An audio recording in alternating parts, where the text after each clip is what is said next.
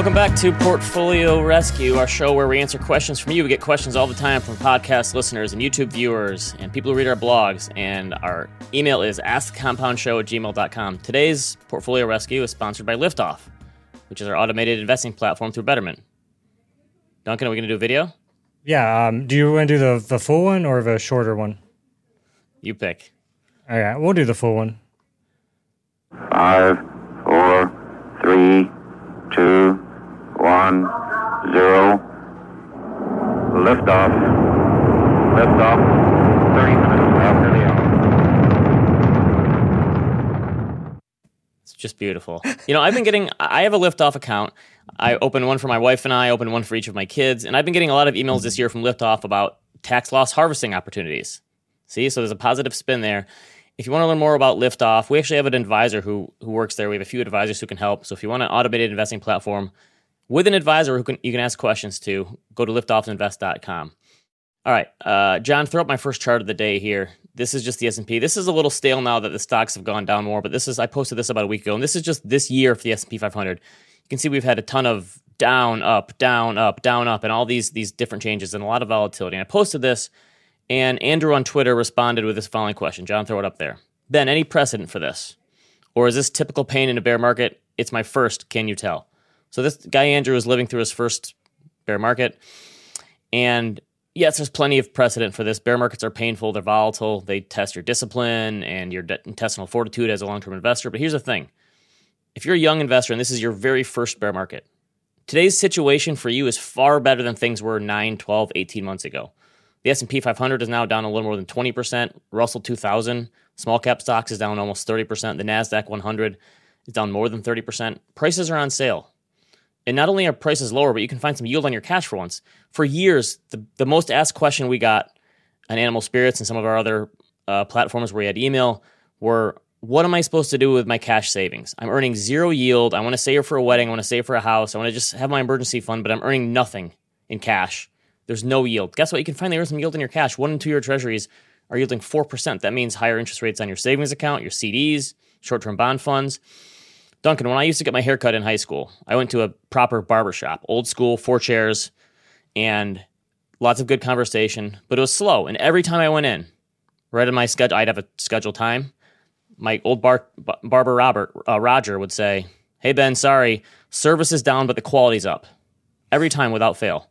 And I'd have to wait 20 to 30 minutes until he was done talking to someone. Great conversation. And then I'd sit in the corner and read a Sports Illustrated, this is before cell phones. I think it's similar today in the financial markets, especially for young people. Prices are down, but expected returns are up, right? That service is down, but the quality's up. If you're a young person in your 20s or 30s, you can expect to live through, 7 to 8 brutal bear markets, maybe 2 to 3 like extreme bone-crushing crashes, maybe more, maybe less. But bear markets are great for people making regular contributions because it means valuations are down, dividend yields are up. And this time, bond yields are up. Usually in a bear market, bond yields are down because bonds typically go up when stocks go down. This time, it's not happening that way. Listen, every bear market is unique in its own way. This one is different that way because maybe rising rates are causing the stock bear market. But the emotions you feel during every bear market are the same because human nature is the one constant. So how do you survive these bear markets? I think especially for young people, it's just you have to automate. You put your contributions on autopilot, you rebalance periodically, but make it automatic, and then each year you increase the amount you save. And for God's sake, don't worry about days and months in the market when you're in your 20s. Worry about decades because that's your time horizon. Yeah, fair. That makes sense. Good advice. I recently got my hair cut, and I went to 2 places, and they were both completely full. The third one had no one in it, and it was a bad idea. The barber was like a crazy person, but they cut my hair. So there's no line for a reason. Okay, yeah. That's fair. My wife finally made me, after the last couple of years, stop getting my haircut at Great Clips for $9.99. Hey, I mean, that's a good deal. It's a good deal. All right, got to save some. I'm probably double that now. All right, let's do a question from a viewer. Okay, so up first we have a question from Wes. In previous shows, I've heard you and Michael Batnick mention that you lease your vehicles. Would you be able to elaborate on when you think leasing a vehicle is most appropriate? Conventional financial wisdom says that cars are always viewed as liabilities, and this same wisdom almost frowns upon leasing a car. For context, I'm a recent college graduate with a great job who's moved from California to Colorado, where I'm contemplating buying a more expensive car that is suitable for the snow. I regularly contribute to my retirement accounts, but I do already have a car payment, student loans, and rent. I want to make sure I'm making a smart financial move if I choose to upgrade my car. All right. So one of the first things you need to learn as a young person, budgeting wise, is fixed expenses matter way more than variable expenses. It's not your lattes and your eating out that matters. It's your fixed expenses. So that means for most people, the biggest ones are going to be housing and transportation. So John, throw up this tweet from this week from Car Dealership Guy. New record this week. Percentage of consumers who financed a new car with a monthly payment over $1,000. So in June 2019, it was a little under 5%. Now it's fast approaching 13%. $1,000 for their monthly payment, which is just insane to me. And I get how it happens because car prices are way up. People buy these huge SUVs That's and a hefty trucks. payment. Yeah. That's huge. So that's and that's a fixed payment. And that doesn't include things like insurance and gas and all these other ancillary costs that come with owning a car. So and the price of a car, I know they've gone up in recent years, but most of the time that's a depreciating asset. So as a personal finance guy, I never thought I would have leased my automobile, but I did my first lease in 2015 because it was a great deal, thinking I could simply buy it when the contract ran up, back when there actually were good deals on cars. And so I personally leased my Ford Explorer and have been leasing ever since then. And here's some of the reasons why I personally leased. And I think this is circumstantial. So my office is like 4 miles from my house. So I don't put a ton of mileage on the car. I have 3 kids aged 8 and under, and kids destroy the interior of a car. Peanuts and Cheerios and goldfish everywhere. I would rather have the dealership take on that destruction. The payment is lower. Sure, I'll never go without a car payment, but it's a reasonable level, so I don't really mind it. I've had a lot of bad experiences with used cars over my lifetime. I've replaced transmissions, alternators, brake pads, brakes, tires, you name it. I've probably replaced it. Call me crazy, but I enjoy driving a new vehicle once every 36 months or so. The technology gets better. I don't think you can really beat the new car smell. That's kind of hard to beat. I don't know. That's if worth the payment paying. alone, right? That new car smell.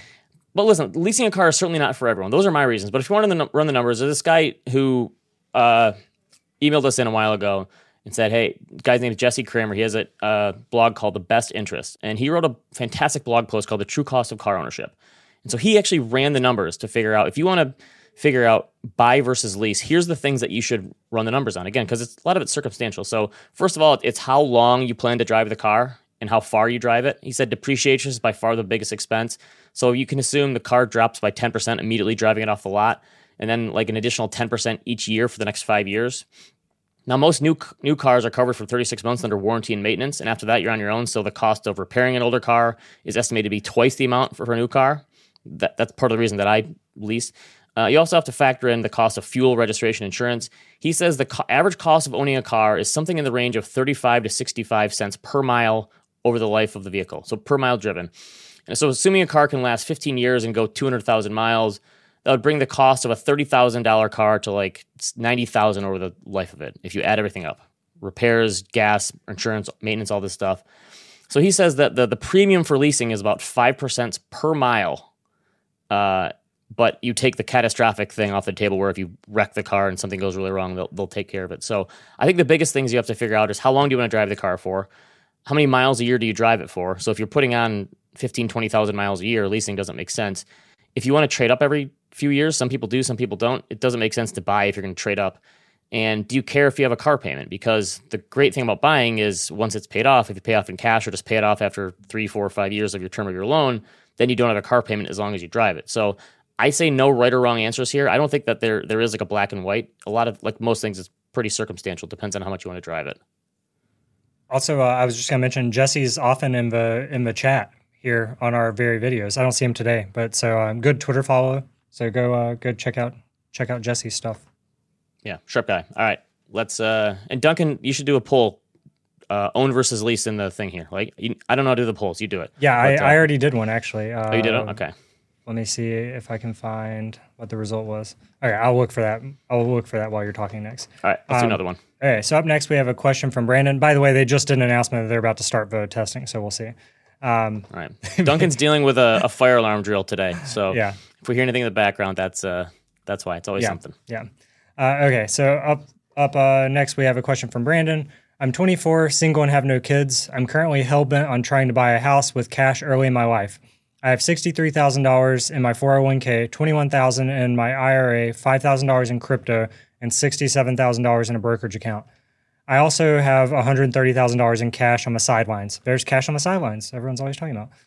My only debt is $15,000 of student debt, and payments aren't due until January, and the interest rate's 4.4%. Due to my income being high and living in a fairly inexpensive area, buying a house with cash is very realistic in 4 to 6 months. I'm currently paying $950 a month in rent, and my expenses are relatively low. That being said, I'm conflicted. Should I stay on this path, or should I put a lot more into the market? My 401k and IRA are maxed out for the year, but at current prices, it's a solid buying opportunity in my brokerage account with the cash I'm sitting on. At the same time, the psychological satisfaction of being mortgage-free would be great, and the saved income in the future may fuel my retirement faster. How would you handle this? All right, this is our not to brag of the week for sure. Yeah, this is 24 years old, doing really well. Also, Kudos imagine to how them. much that crypto was back like a year and a half ago. That's true. Yeah, well, it used to be 20, now it's 5. We get a lot of housing-related questions here at the compound. Paying for a house in cash is obviously rare, but it's certainly a question we've gotten before. The interesting thing to me here is my advice now versus 9 to 12 months ago is totally different because mortgage rates. So, John, throw up the mortgage rate. So this is Mortgage News Daily, publishes these daily. So you can see that as of yesterday, 30-year fixed is approaching 6.5%. You can see, but they showed the 52-week range. There's a low of 3. So I think a year ago you could have gotten a 30-year mortgage for like 2.9, 3%. And man, it's just brutal when you think of that. So I think if Brandon would have asked this question on mortgage rates to 3%, I would have said he's nuts. Why would you pay for cash? Why would you pay cash when you have a 3% mortgage that is going to be eaten away by inflation, and that's such a low hurdle rate? Plus, it's you have interest deduction you can take off. So now with mortgage rates at 7%, that's a much higher hurdle rate. I think it actually makes more sense. So I guess the biggest worry here would be, am I going to miss out on some compounding in the stock market? Now, obviously, with the mortgage, you know exactly what that return is going to be. No one knows what it's going to be in the stock market. Houses are liquid, but you could always, if you paid it in cash, you could always take a mortgage out or a home equity line of credit in the future if you need to, if rates come back down, that makes sense. And I guess the other question is how comfortable are you locking up that much cash in your home? That takes your diversification down significantly. One of the things we talk about here a lot is regret minimization. So maybe Brandon has thought about, I don't know, pay 50% in cash for the house and invest the other 50%, split the difference somehow. There are some benefits to paying with cash. It puts you in a much better bargaining position. I talked a few months ago, Duncan, how I sold an investment property earlier this summer. The person who bought it from us bought in cash. And boy, not to pat myself on the back here, but I'm pretty sure I top-ticked the market when I sold that. But the person who bought it in cash, and it was so much easier. There's no banks to deal with. There's no credit agencies to deal with. There's no back and forth on paperwork. When you pay in cash, you don't have to deal with any of that stuff. So the bargaining power goes up immediately because the other side doesn't have to deal as much with the bank. So it's not as much of a headache.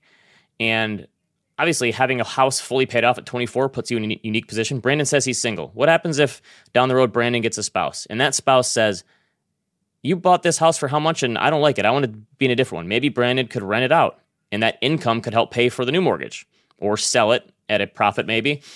So the good news is that they're in a great financial position. I think no matter what you do here, you're going to be fine at 24, especially if you continue maxing out that 401k and IRA. I did a little back of the envelope here for Brandon. So if he's maxing out 401k, that's $20,500 a year right now. IRA is $6,000. Those limits will change over time, but let's assume they don't. Let's assume Brandon at 24 just continues to save that much every year. Nothing else. So that's $26,500 from age 24 to age 60. Let's say he earns 7% a year on that. What does he end up with, Duncan? I gotta be honest, the fire alarm's going off, so sorry, I wasn't following. All right. That's not that loud. If he did that every year at a 7% annual return, he's going to have like $4 million by age 60. So I'd say don't stress too much about this decision either way. You're going to be fine. Go with a more psychologically pleasing answer. But either way, if you keep saving, you're going to be fine. So if you're worried about the stock market that much, you're 24 and you're still maxing out your retirement accounts and you want to pay for the house in cash, I think you're going to be fine as long as you keep saving. Do you think that's a common goal for people that young to like want to buy a house in cash? I don't even think that had ever crossed my mind. Well, we talked to that person a few weeks ago, emailed from Missouri, and they were paying like $300 a month in rent. I think a lot of people here would be surprised to know that you could buy a house in cash for that much, and there's still places that are relatively affordable. But yeah, so obviously this is a very rare position. But I think with their finances so well in their mid-20s, they're probably going to be fine either way. Just keep saving. Yeah, I'd say so. All right. That's not too loud, right? You can. That's just them talking now. It sounds like you're at an airport. Yeah. Okay. So up next we have, I took advantage of a large dip and just opened a position in a market favorite, NVIDIA, with the intention of holding for 10 to 20 years. I'm writing far out of the money calls and returning the premium, less a portion for taxes to the position each week. As a first-time options trader, this seems too easy. What am I missing? What's the catch? Thanks, and can we get a TCAF hoodie in black? I have good news. The bad news is I have no idea what you're talking about with options. The good news is we just added the black hoodie back to the shop. So your wish is granted. We also have a forest green one. So hey, yeah, you know something about options. Do you know what OTM meant? That's the first abbreviation you've known about. Trust me, I've lost plenty of money in options. But, yeah. I said on Animal Spirits this week, I've actually never, I guess it's for a future show, I've never traded an option in my life for some reason. Oh, man. So let's look at the textbook definition here. So a call option gives the holder of that option the right but not the obligation to buy a security at a predetermined price, right? That's if you buy the option. Now, if you're a seller of the option like this person or a writer, I don't know why they call it writing, that's finance speak, I guess. You're giving the buyer the option to buy your shares at a predetermined price. That seems like a free lunch, right? Write those calls far out of the money, especially with a stock like NVIDIA that's so volatile. You're probably going to earning some pretty good premiums. Earn that sweet premium, and it feels like you're paying yourself an extra dividend stream, basically.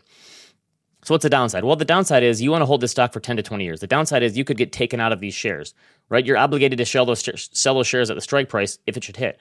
Now, option prices are based on a number of different variables, but one of the biggest variables is volatility. And generally speaking, the higher the volatility, the higher the price of the option. So for you, that's good because you're earning more income. But that could be bad because the stock trades a lot. So John, throw up this chart of NVIDIA calendar year returns. This chart is just insane. Every single year for the past 12 years for NVIDIA since 2012 has been a double-digit gain or loss. And 6 of the last 8 years saw gains of 65% or more on a calendar year basis. 3 of the last 7 saw gains of 100% or more. And of course, this year it's down 55%. 2018, it was down 31%. 2012, it was down 11%. I guess that's what happens with a stock that's up so much. So your risk is that you rate some call options and the stock breaks through those levels and causing you to sell the shares. I guess you have to ask yourself, is the amount of income I'm earning on that worth the hassle? Does it, tax-wise, making more purchases, wanting to keep your position at a specific size? So that's the cost benefit there. Is the income stream I'm getting really worth the hassle of having to go through this and potentially buy back more shares if you want to keep that position where it is if you're going to be a holder for 10 to 20 years?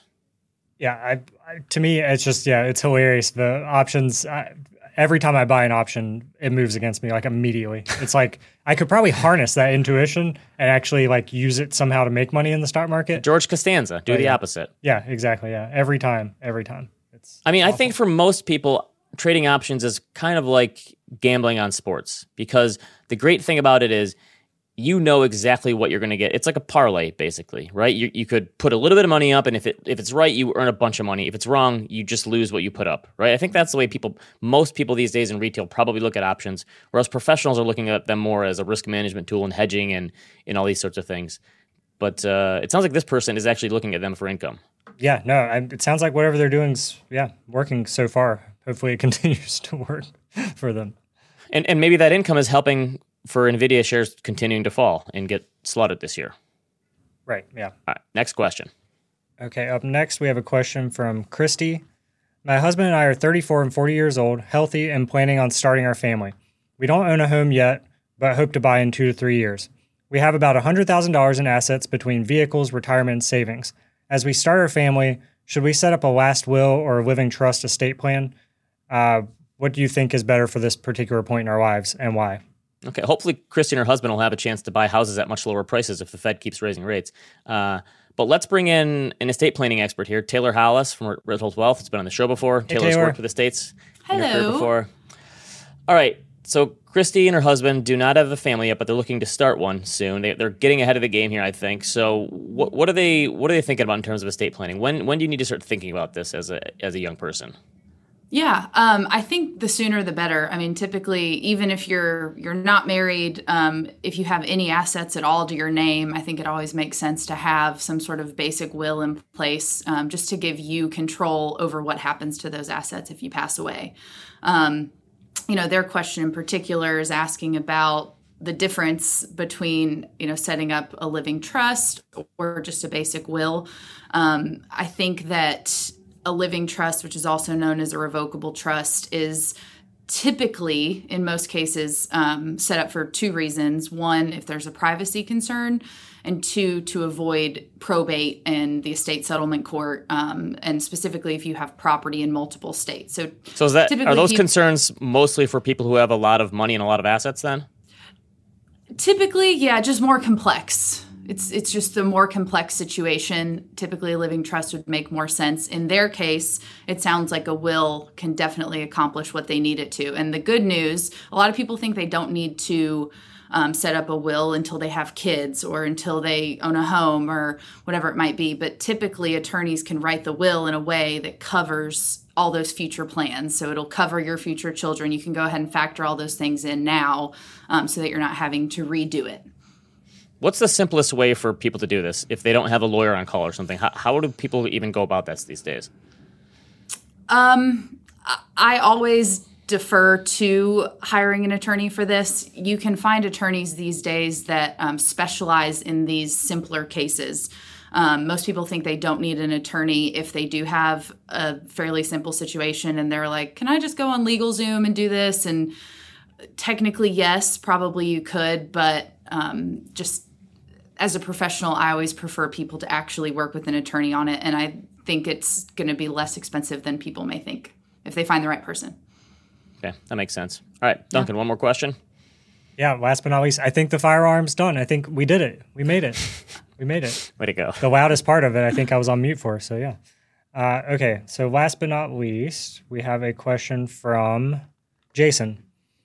I'm a 37-year-old single male with $385,000 in my retirement accounts, $277 in my current company 401k, and $117 in my rollover IRA. I hope to be with my current company for many years to come. They have a 401k match of 100% up to 10%. That's really good, right? Up to 10%, yeah. 10% a really good match. Yeah. Yes. Really good. I maxed out my 401k in 2021, and I'm currently doing a mega backdoor Roth conversion, calling an extra $35,000 over the max over a 2-year span. After some due diligence, is that DD? After some, I think that's what they're looking for. Some due diligence on my rollover, on my rollover IRA, it has underperformed by roughly 7% compared to the S&P, and I'm paying professional fees of about $1,000 a year to Fidelity. I'm thinking I should take control and throw it all in a low-cost S&P fund and call it a day. Or considering I can only contribute $6,000 a year into this and will be contributing much more in my 401k, I could be more aggressive. Perhaps a mixture of S&P and also mid and small cap exposure. Would love your insights. A lot going on here. Now, sometimes we have to shorten these questions. This person also did ask, just generally, how am I doing for retirement here? Because they gave us a lot of information. And I think how am I doing is pretty much the only question that matters for the majority of people who are saving. If you're not uber wealthy, right? If you don't have a ton of money, just F you money. I think a lot of people want to know just how they're doing. I think Jason is doing pretty good for the amount of money they saved, and they're by themselves, and they're getting this huge max. So the question is, it sounds like they're on the right path, but they're just unsure. And I think that happens to a lot of people, Taylor, right? Is because there's so many options out there. I could be using an advisor. I could be having a different asset allocation. I could be using different funds. I think for a lot of people, it's tempting to always think there's got to be more out there. What am I not doing? What could I be doing differently? So how do you help someone sort through all this stuff when they have 6 figures saved? Sounds like a pretty good plan. They're a pretty good saver, but then they need to take that extra step to make sure, like, is everything I'm doing, am I going to be okay? Right. Yep. Very common question. A lot of FOMO, I think, baked into that for sure. He might not like this answer, but my first response to his question is, what are your goals? You're young, you're an aggressive saver, you have a good pool of assets built up. Are you trying to retire early? Are you trying to be able to start your own business? Like, what's the end goal? And then let's work backwards from there, both in terms of, your saving, which obviously you're doing a great job of, but especially, your asset allocation and the investment plan. And I think that taking a holistic approach obviously makes a lot of sense. I think there's some mental accounting happening here. He mentioned, should my rollover IRA be more aggressive because it's smaller and I'm putting less into it? To me, that doesn't necessarily matter, and it should be viewed all together. I think if anything, your Roth component that you're building up through these mega backdoor contributions should be your most aggressive, because you're, theoretically never have to take money out of that. So in just a basic sense, we typically like to see the Roth as the more aggressive bucket. And then my next question in terms of his concerns on performance would be, well, what was it invested in that caused it to underperform? But again, I think coming back to what your end goal is, what you're trying to accomplish, is going to help you set an appropriate benchmark for yourself instead of just the market. I feel like mega backdoor Roth is kind of like the sizes at Starbucks. Like, can we just call it a large Roth Right. conversion? It's like a venti. This is like a venti Roth IRA. I don't know. Someone did some good branding on that strategy. Yes, it does sound. It sounds like you're doing a lot with your money. Sounds like I also think. Transformers. So he said that he's paying an advisor to help him, and he's underperforming. And I think maybe the question for that advisor is kind of not why am I underperforming. It could just be because they're invested in international funds, and international funds are doing worse than the S&P. It's can you help me put together an asset allocation that I can live with, that I won't question all the time. So maybe that's the question. If that advisor can't do it for you, maybe you got to find a new one or come up with something on your own. But that's the thing for most people is there is no such thing as a perfect asset allocation. It's what's the asset allocation that I can stick with, that I'm not going to tinker with, I'm not going to leave it alone. I think the old saying, William Bernstein said it, like asset allocation is like a piece of soap. The more you use it and fondle it and touch it, the smaller it's going to get, right? That's the same thing with your portfolio. Sorry, I didn't mean to use the word fondle. Anyway, but I think we talked last week too, for younger people in your 30s, if this person doesn't have a really complicated situation, maybe they don't even need an advisor, as long as they can figure out an allocation. And the other thing is, maybe you go backwards and go to a target date fund and let someone else handle that for you, and you don't have to think about it anymore.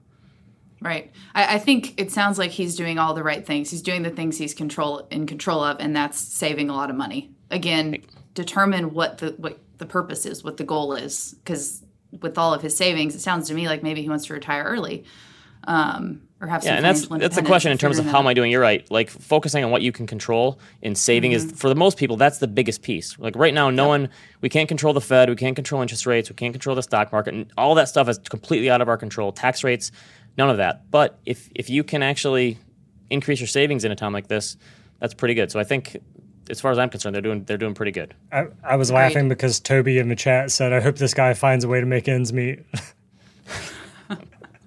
Everyone has their cross to bear here. We're listen. We get a wide range of questions from people, and I know it is easy to judge people, but listen. I think we have people who have. Jason will laugh at that. He'll find that funny. But yes, but we have people who have 10 figures in assets, and they constantly check their portfolio and they're worried about it. And one of the things that I say is, like, if you're still worried about your money, you're probably not wealthy in that sense. So I think for a lot of people, it's not the numbers so much that makes sense. It's how they feel relative to their circumstances and all these things, and it's tough. So anyway, I think everyone in the questions today is doing a good job, right? Yeah, no, we had some great ones. Keep them coming. And now that we're not doing viewer topics, what are your thoughts? We've made Portfolio Rescue that much more valuable. This is the place you come to have your questions answered. It's a premium show, Duncan. Yeah, we're a premium show now. All right, I want to thank Taylor Hollis again for joining us. Thanks, Taylor. From Nashville, Tennessee. We appreciate that. Thanks to everyone who was watching live in the chat. We appreciate you all. Listening in podcast form, leave us a review. If you're on YouTube, leave us a comment, a question in the comment section. If you want some compound merch, Duncan just said, breaking news, a new Compound and Friends sweatshirt, black sweatshirt, now available. It's the same sweatshirt design, but yeah, we now have it. We had it in white for the summer. Now it's black, and we have a forest green one. Very cool. All right, we'll have a new Compound and Friends tomorrow. Is that right? Right. We're doing it live from Market Watch's festival today, and so it's going to be basically the program feed from that. Lots of live shows lately. Remember, if you have a question, email us, askthecompoundshow@gmail.com, and we will see you next week. See you, everyone.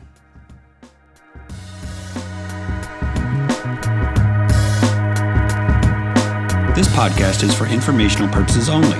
It is brought to you by Ritholtz Wealth Management. Clients of Ritholtz Wealth Management may maintain positions in the securities mentioned on this podcast. If you're new to investing, check out liftoffinvest.com to get started with us today.